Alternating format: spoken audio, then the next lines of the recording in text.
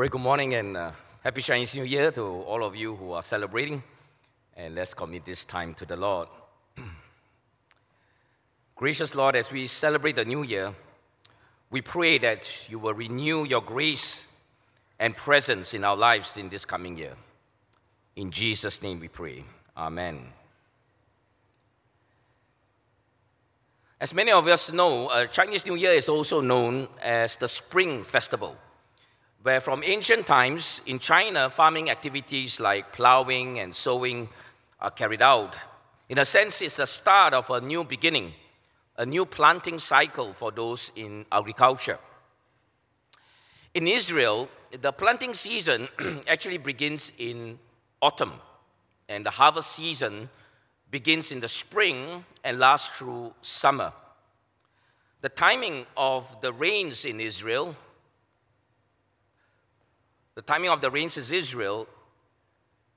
is crucial for the agricultural economy. The autumn rains, also known as the former rains, some of your Bible translations will put it as the former rains, that's to the end of the year, are necessary to soften the ground baked hard during the summer. The spring rains, or the latter rains, are crucial for the ripening of the barley and the grain crops before the harvest. So important were the rains that God's end-time blessing on his people came to be symbolized by these rains. In Joel chapter 2, verse 23, for example, we read, "Be glad, people of Zion, rejoice in the Lord your God, for he has given you the autumn rains, because he is faithful. He sends you abundant showers, both autumn and spring rains as before." Since we're in the time of the Spring Festival, the words of Zechariah 10 verse 1 there is also particularly timely for us. It reads, "Ask the Lord for rain in the springtime." As mentioned earlier, this last concentration of rain, it is this last batch of rain, so to speak, this is the one that ripens the grain and brings the crops to maturity before the harvest. If there's no spring rains, the harvest will fail. So the big idea for us then today is God's renewed blessings will bring to completion what he has planted in you. Zechariah was written to the people of God who returned to the promised land from exile under King Darius of Persia in 520 BC. From related books like Ezra and Haggai that covers the same time period, we find that after the initial enthusiasm of rebuilding the temple in Jerusalem, the efforts began to slow down, especially in the face of opposition and threats from their enemies, as well as their own distraction in pursuing their own interests and well-being. God's people had started to return from exile, but they weren't prioritizing the critical importance of rebuilding the house of worship that is central to their existence as a chosen people. Intimidation and discouragement from outsiders and selfish pursuits have displaced their focus on their spiritual inheritance. The people have been sidetracked from fully living in God's place of blessing and security that God desires for them. So Zechariah reminds the people of God that God is faithful to all his promises for his people. He encourages them to fully rebuild the temple and to recover spiritual holiness in their lives. And through prophetic visions, Zechariah points to an awesome and mighty God who will bring renewed blessings and a secured future for his people. And so for today, we want to look at three aspects of God's renewed blessings in our lives. First, we are renewed from the past. Second, we are renewed in the present. And third, we are renewed for the future. So first, renewed from the past. God's redemption is complete. One of our common practices in going to the new year, besides making resolutions, is to have some spring cleaning of our homes. We tend to accumulate things, and at most times we easily lose track of what is already there. So spring cleaning is a good opportunity to check that we're not keeping and accumulating things that we no longer need, as well as a good reminder of what not to accumulate in the future. Spiritually, we could be accumulating things that are no longer needed, or indeed could be harmful for us. Things like constant guilt over confessed sins, shame, bitterness, unforgiveness, and habitual sins can accumulate and poison us spiritually. Now, we must take sin very seriously in our lives. Unrepented and unconfessed sins separate us from the presence of God. Habitual and unrepented sins need to be addressed before lasting damage is done. But for everyone who turns in repentance and confession to the Lord, receives his pardon and forgiveness through the sacrificial offering of Christ on the cross on our behalf. And so this is one crucial thing that we must do if we are to pursue God's purposes and renew blessings for us as his people in the coming year. But God's mercy and grace is such that he removes the guilt and shame of the past from our lives. Having truly repented before the Lord, we should no longer live in guilt and condemnation. We will never fully enter into God's abundant life for us if we are constantly weighed down by the guilt and shame of the past.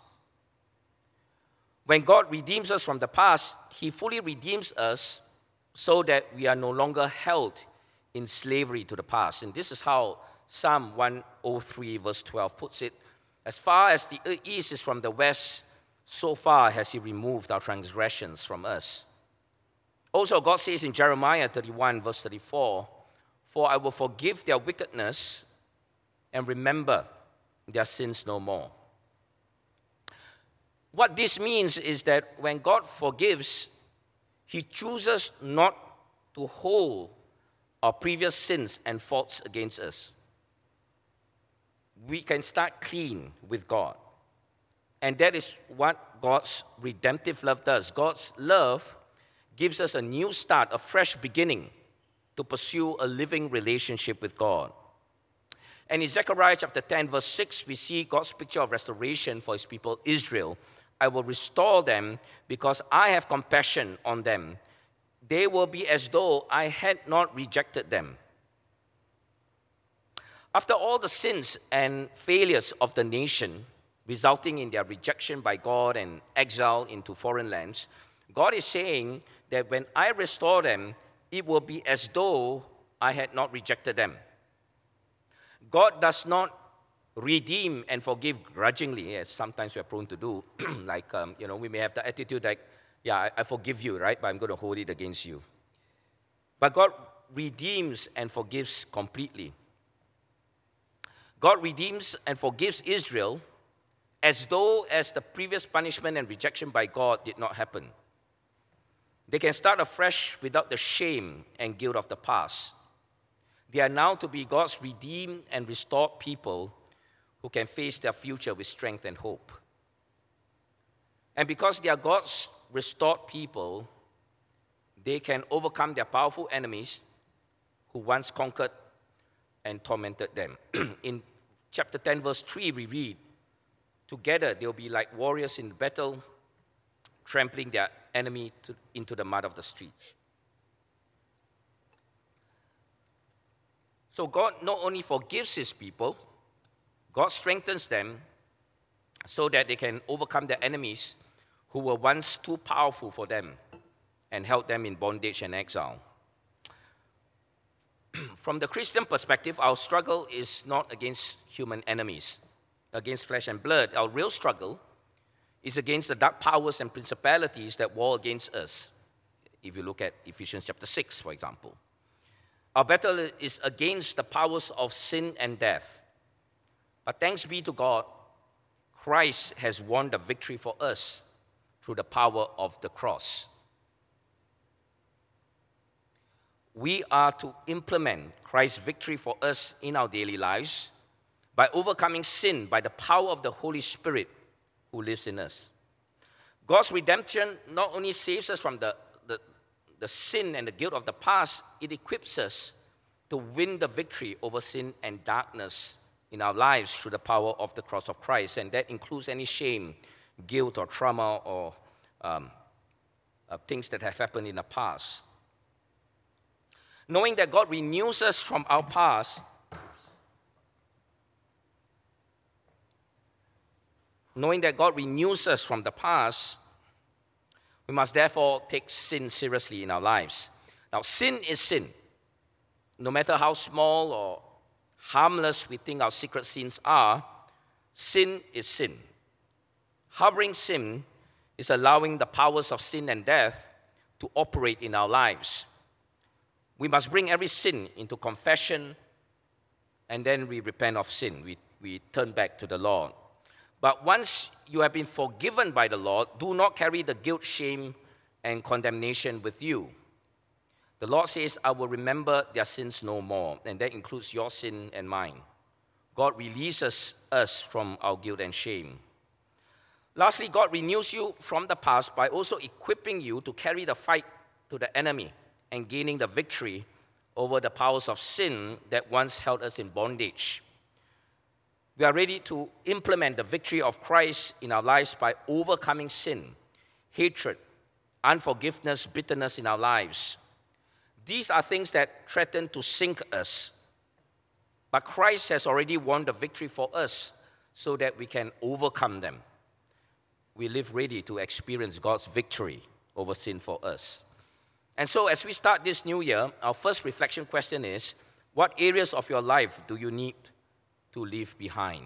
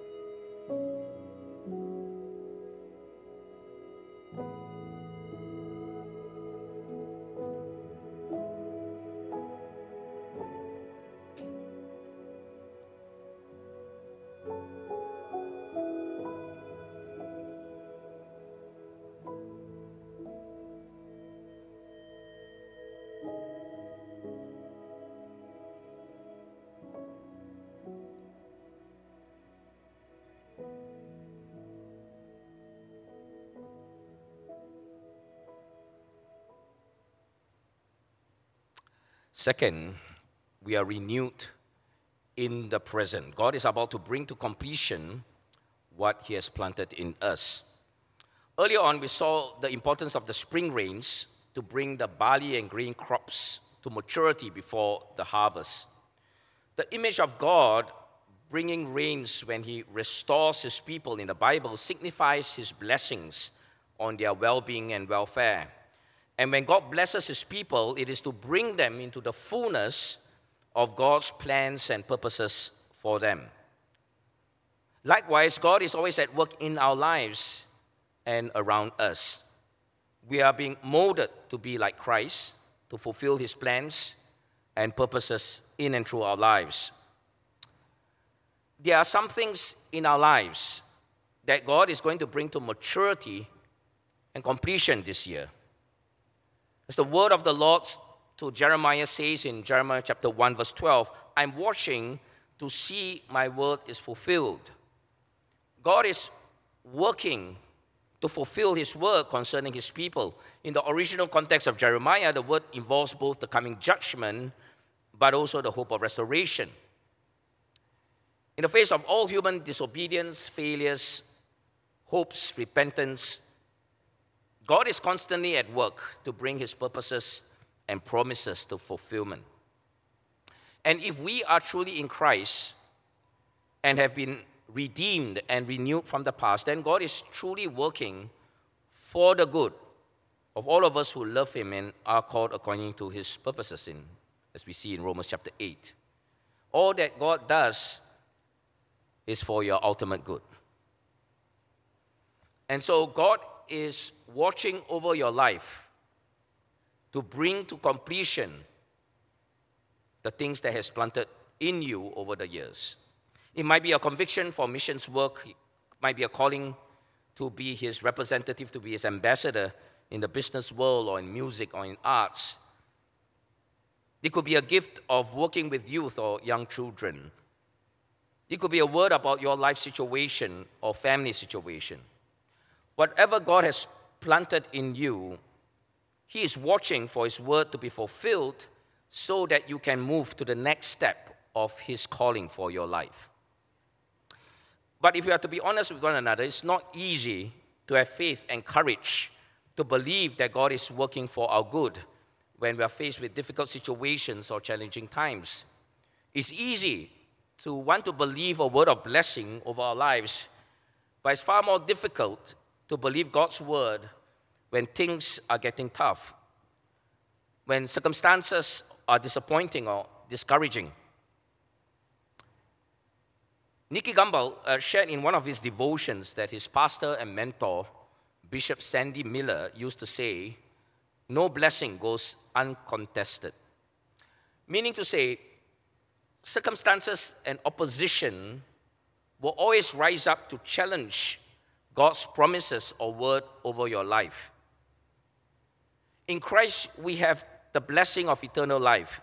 Yet circumstances of this life will always rise up to challenge our hope and make us fearful and afraid.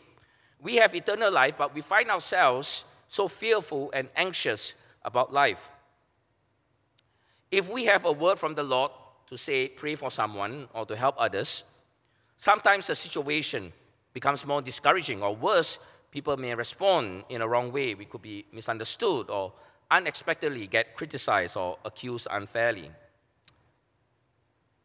Sometimes God gives us the assurance of his promise through his word, through scripture, only to have a voice in our mind to say, did God really say that? Did God really say that he will take care of you? Did he really? No blessing goes uncontested.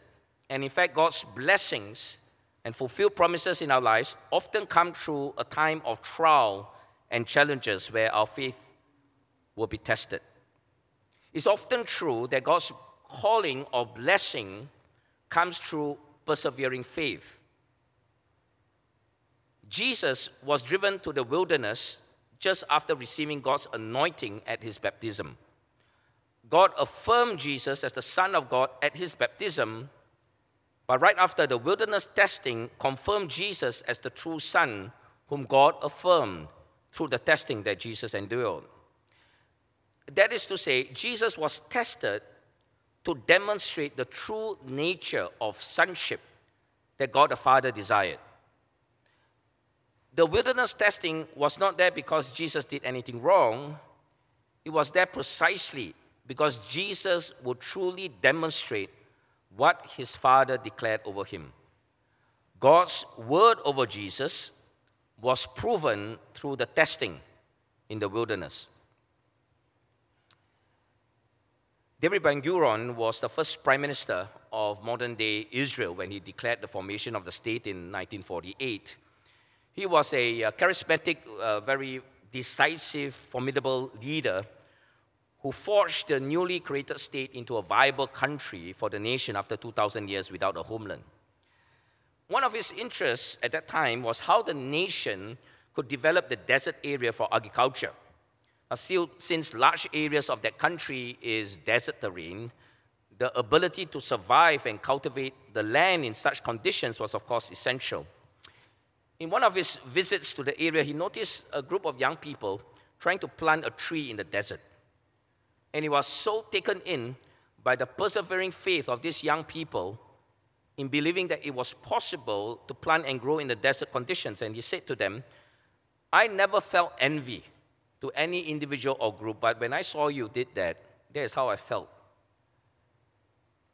Modern Israel's first prime minister felt admiration and envy for the optimistic, enduring faith of those who dare to plant in the desert and believe that growth is possible even under the harshest condition. Now, we know that it is God who causes the growth, but the farmer must have the faith to plant and wait for the growth. Zechariah 10 says the time of God's renewed blessing and restoration is coming, but it will not be without struggle or challenges. There will be a fight for their future, but the Lord will be with them. Verse 5. They will pass through a sea of trouble, but it is God who will bring them back to the promised land. That's verse 11. In the midst of all of these promises as well as challenges, Zechariah points to the coming of the Messiah, the future anointed king who will carry the hopes of his people. In Zechariah chapter 10, verse 4, we read, from Judah will come the cornerstone, from him the tent peg, from him the better bow. Cornerstone refers to the key foundational stone that supports the whole building. And it's a term used for the Messiah, the coming king. In the New Testament, we find references back to the Old Testament that tied the term cornerstone to Jesus as the Messiah king.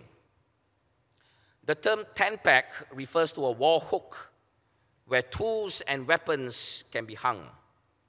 And the better bow is, of course, an instrument of war that pointing to the all-victorious reign of the Messiah.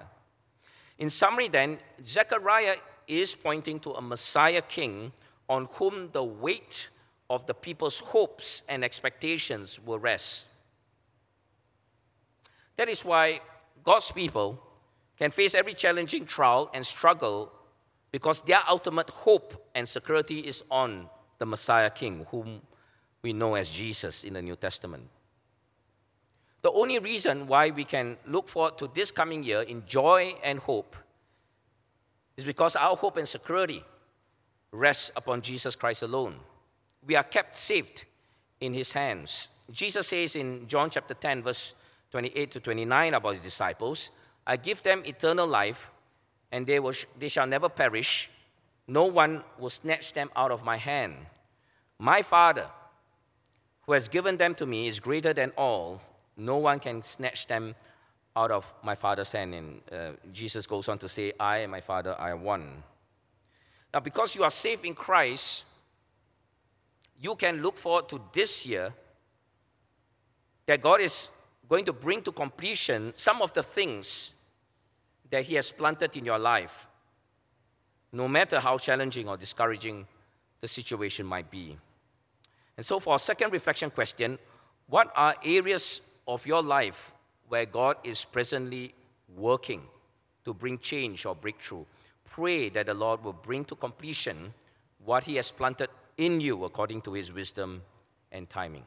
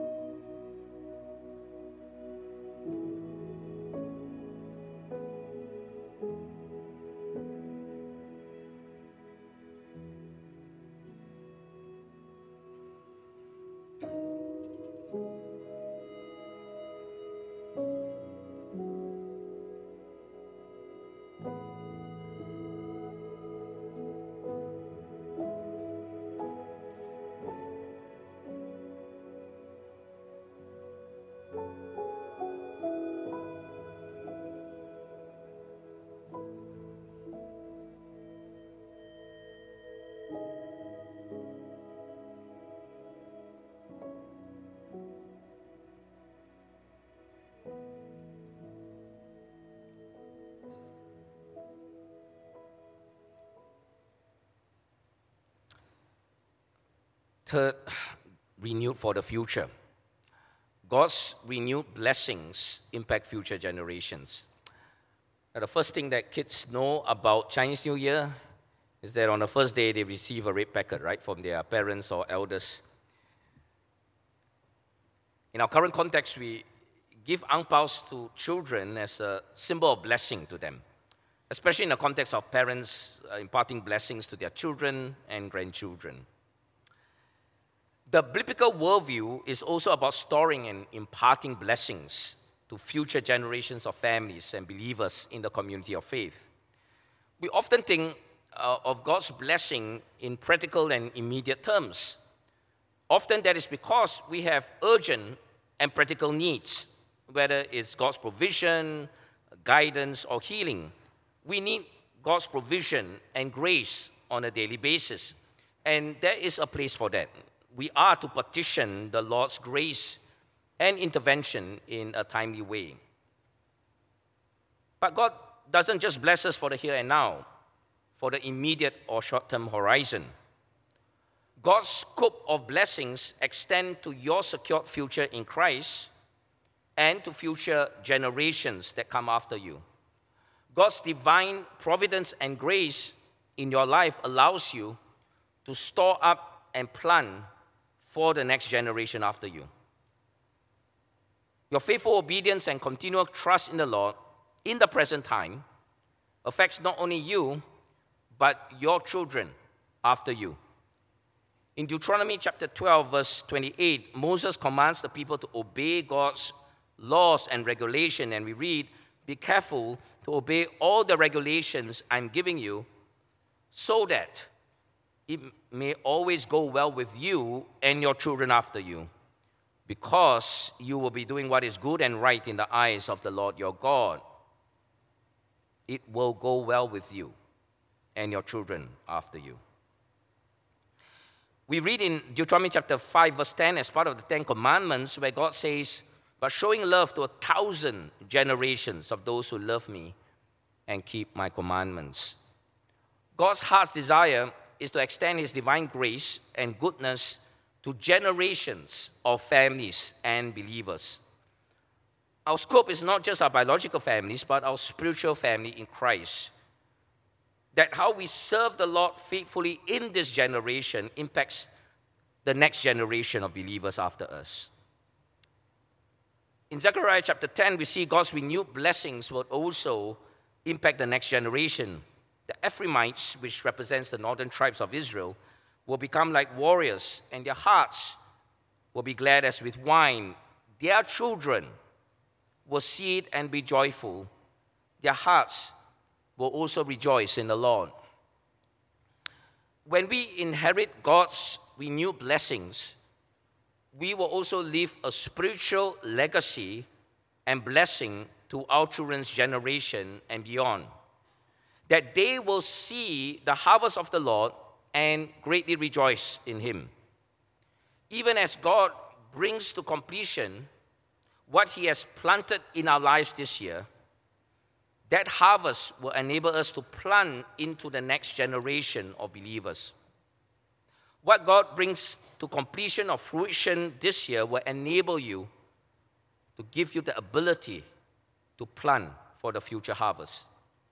Now, of course, each generation, our children and their children, they must each come to faith. We can't make them have faith. They have to be individually convicted by the Holy Spirit and respond in faith. But when we impart or share our faith and model Christ to the next generation, the spiritual ground is being prepared in their lives for the harvest of salvation, joy, and righteousness in the Lord. So having received God's renewed blessings, sow and plant the seeds for faith, the seeds of faith for the next generation. I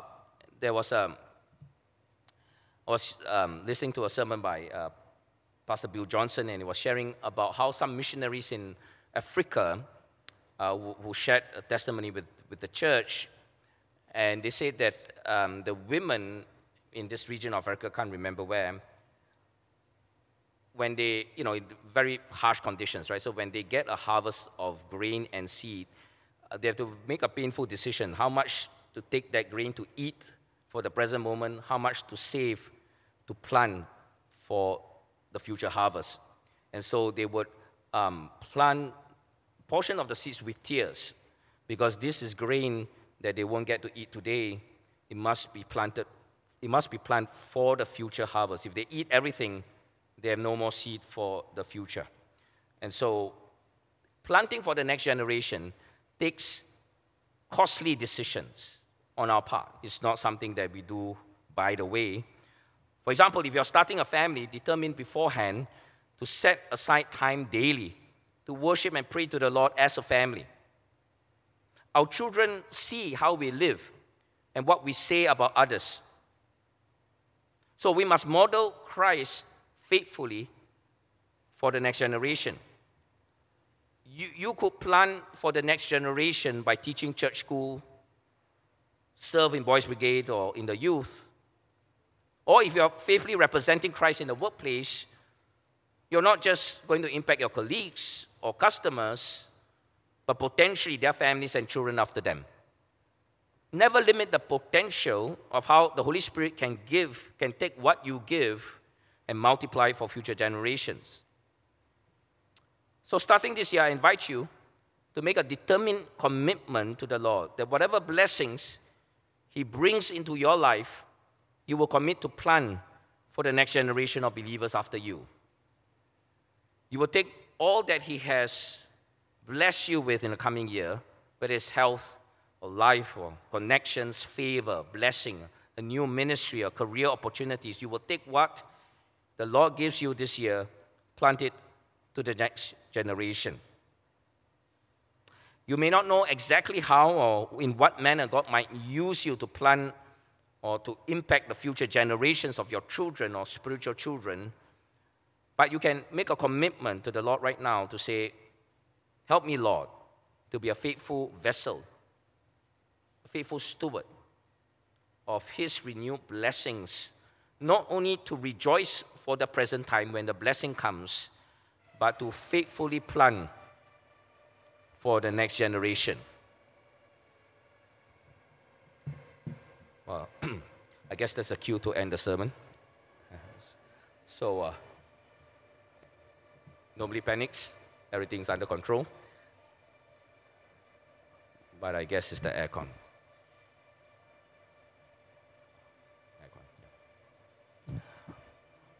But let's come before the Lord.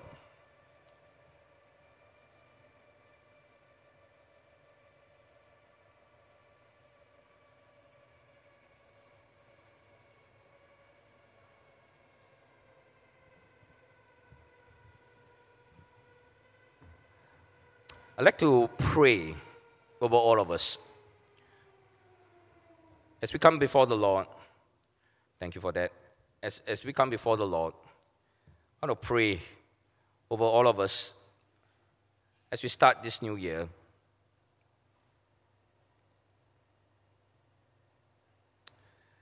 I'd like to invite you, whatever is in your past that you need to set right with God, whatever in your past that is holding you back from fully living an abundant life in Christ, I invite you to bring it before the Lord and lay it at His feet, because God redeems our past. He renews us from our past. And so I'd like to invite you to bring that before the Lord. And whatever that the Lord has planted in you, that the Lord is going to bring into completion, I ask you that you also bring it before the Lord. Let's pray. Heavenly Father, we praise you, for you are the God of salvation. You are the God who brings renewed blessings to your people. Father, you know of our past. You know everything about our past. But yet, Lord, you are a redeeming God. You save us from our past. You heal our past. You remove our sin and guilt. You remove what is not supposed to be there so that we can continue to live fully for the Lord Jesus Christ. I pray that as we bring before you, O gracious God, the areas of our past that causes us fear or shame or guilt or condemnation, or areas of our past that we are still living in sin, Lord, we confess it all before you, and we ask that you redeem us, that you will renew us, that you will heal us by the power of the cross of Christ. Father, you have been planting into our lives. And in this coming year, we want to surrender all to you, because we know there are some things that you will bring to fulfillment, you bring to completion, you will bring to maturity as you bring your spring rains into our lives and cause that harvest of righteousness and blessing. And so right now, we surrender every aspect of our lives, because we know that oftentimes with the blessing will come the trial, with the blessing will come the struggle. And so, Lord, we pray that you grant us a heart of faith, that we will believe your word over circumstances, that we will trust in your grace when we face the struggle. But we pray that you grant us that persevering faith and obedience to follow through on what you have planted in our lives, so that we can see that harvest that you will bring for us in Jesus' name.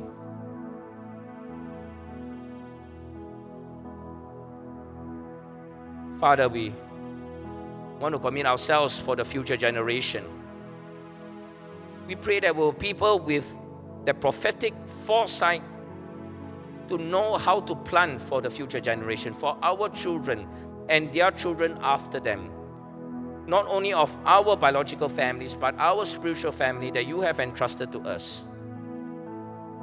Father, we know that planting into the next generation will be costly. It will cost us our time.